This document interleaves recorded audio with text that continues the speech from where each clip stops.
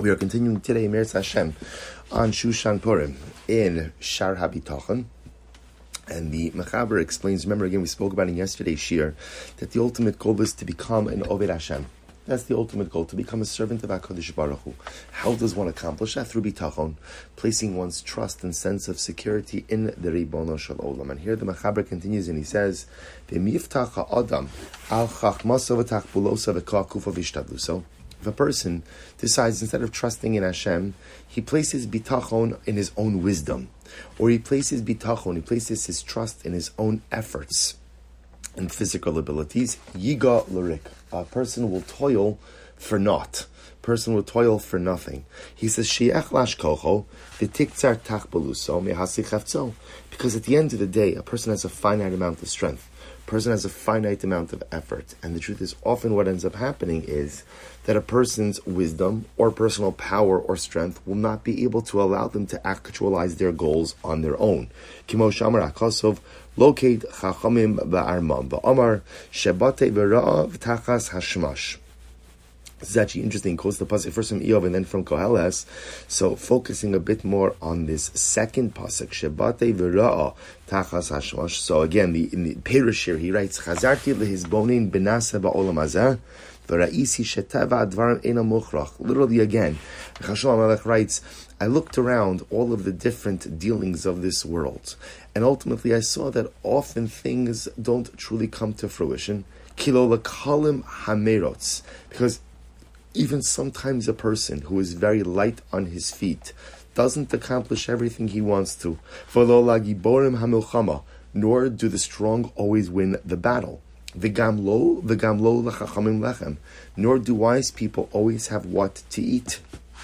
The idea that Shlomo Melech is saying is, I've looked around the world and I've seen that even if a person has all of the necessary physical components for success, right? A person has zrizos, a person is willing to work hard, a person is willing to put in effort, a person is wise, a person is strong. Those physical determinants by themselves are not a guarantee of success. Va'amar kfirim rashu v'ra'evu. So there are people who are very strong, yet sometimes they're poor and they're hungry. Yet v'dar she'Hashem lo yachzru kotov.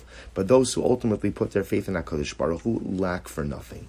So the idea that the Mechaber is trying to point out over here is the danger of putting bitachon in one's own abilities, powers, or prowess. Now again, it doesn't mean that, of course, one shouldn't believe in themselves. Of course, what we're talking about over here is, where do you place bitachon? Where do you place your ultimate trust or what is the ultimate source of your success? So what the Mechaber is describing over here is that very often in life, we make the mistake of assuming that our success comes from our own efforts.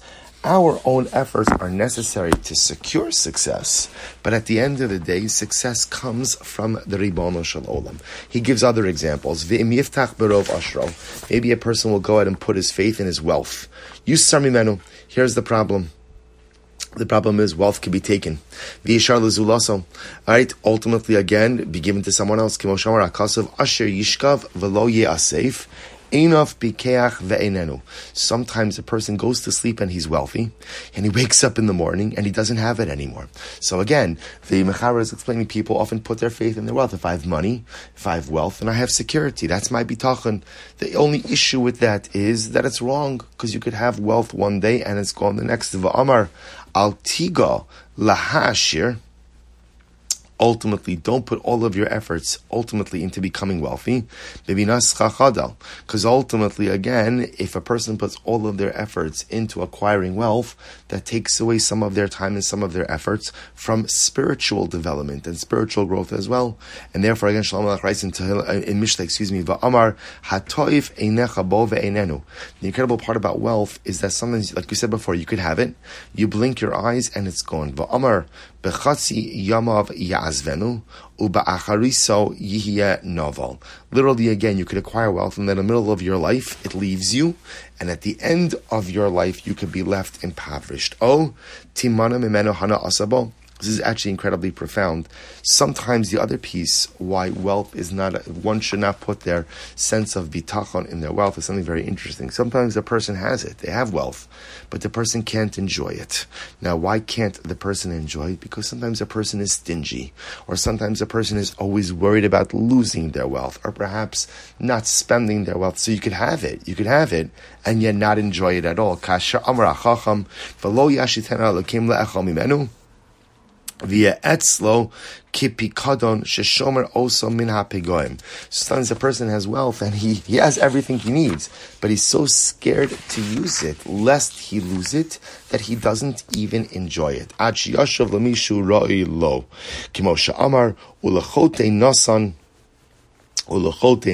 inyan le'esof v'lichnos. So ultimately, sometimes HaKadosh Baruch Hu goes ahead and puts into the heart of the sinner that even though he has all of this wealth, he refuses to allow himself to enjoy it, to use it. He says, "Lasus latov lifnei Elokim v'amar yachin v'tzadik yilbash v'kesef naki yachalok." So the idea, see, you understand the pattern that's happening over here, is that the Mechaber is trying to go through all of the different things in life that people tend to put their bitachon in, and to show us how often it's flawed, because those things come and go, right? So a person could put their bitachon, a person could put their sense of belief or sense of security, in their wisdom, in their physical prowess. The problem is life doesn't work out that way. There are strong people who lose wars. There are smart people who don't get ahead, and there are people who are light on their feet, but yet still can't accomplish their goals. Person could put their faith in their wealth. The problem with that is wealth is here one day and mamish gone the next. He goes on, he says, "Ve'efshar she'hamamon sibas ra'asa va'avda nafsho." Furthermore, sometimes wealth could be the source of one's suffering. We often look at wealth as a bracha, which of course it can be, as it could enable a person to accomplish many things, enable a person to help out many others.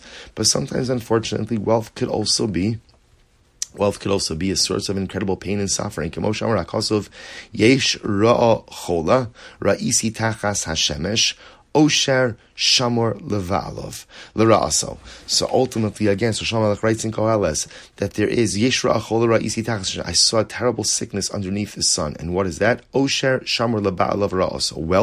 Wealth that ultimately, again, Shamor means is set aside or prepared to ultimately bring about misfortune upon its owners. So the problem, therefore, says the Mechaber, with going ahead and placing your bitachon in wealth, is that number one, you can't always hold on to it, right? It's fleeting. And number two, sometimes wealth doesn't necessarily bring with it bracha and prosperity in its wake. Sometimes, unfortunately, wealth brings incredible heartbreak and incredible difficulty. So, of course, we see where the Mechaber is going with all of this. The ultimate conclusion, the ultimate goal is going to be the need to place one's bitachon, one's sense of belief, and one's sense of security in HaKadosh Baruch Hu. Because all the other things that we tend to place our bitachon in are things often that are finite, fleeting, and to be honest, completely unreliable. So we'll stop over here for today, and the Meretz Hashem will come full circle with this discussion, Meretz Hashem, tomorrow.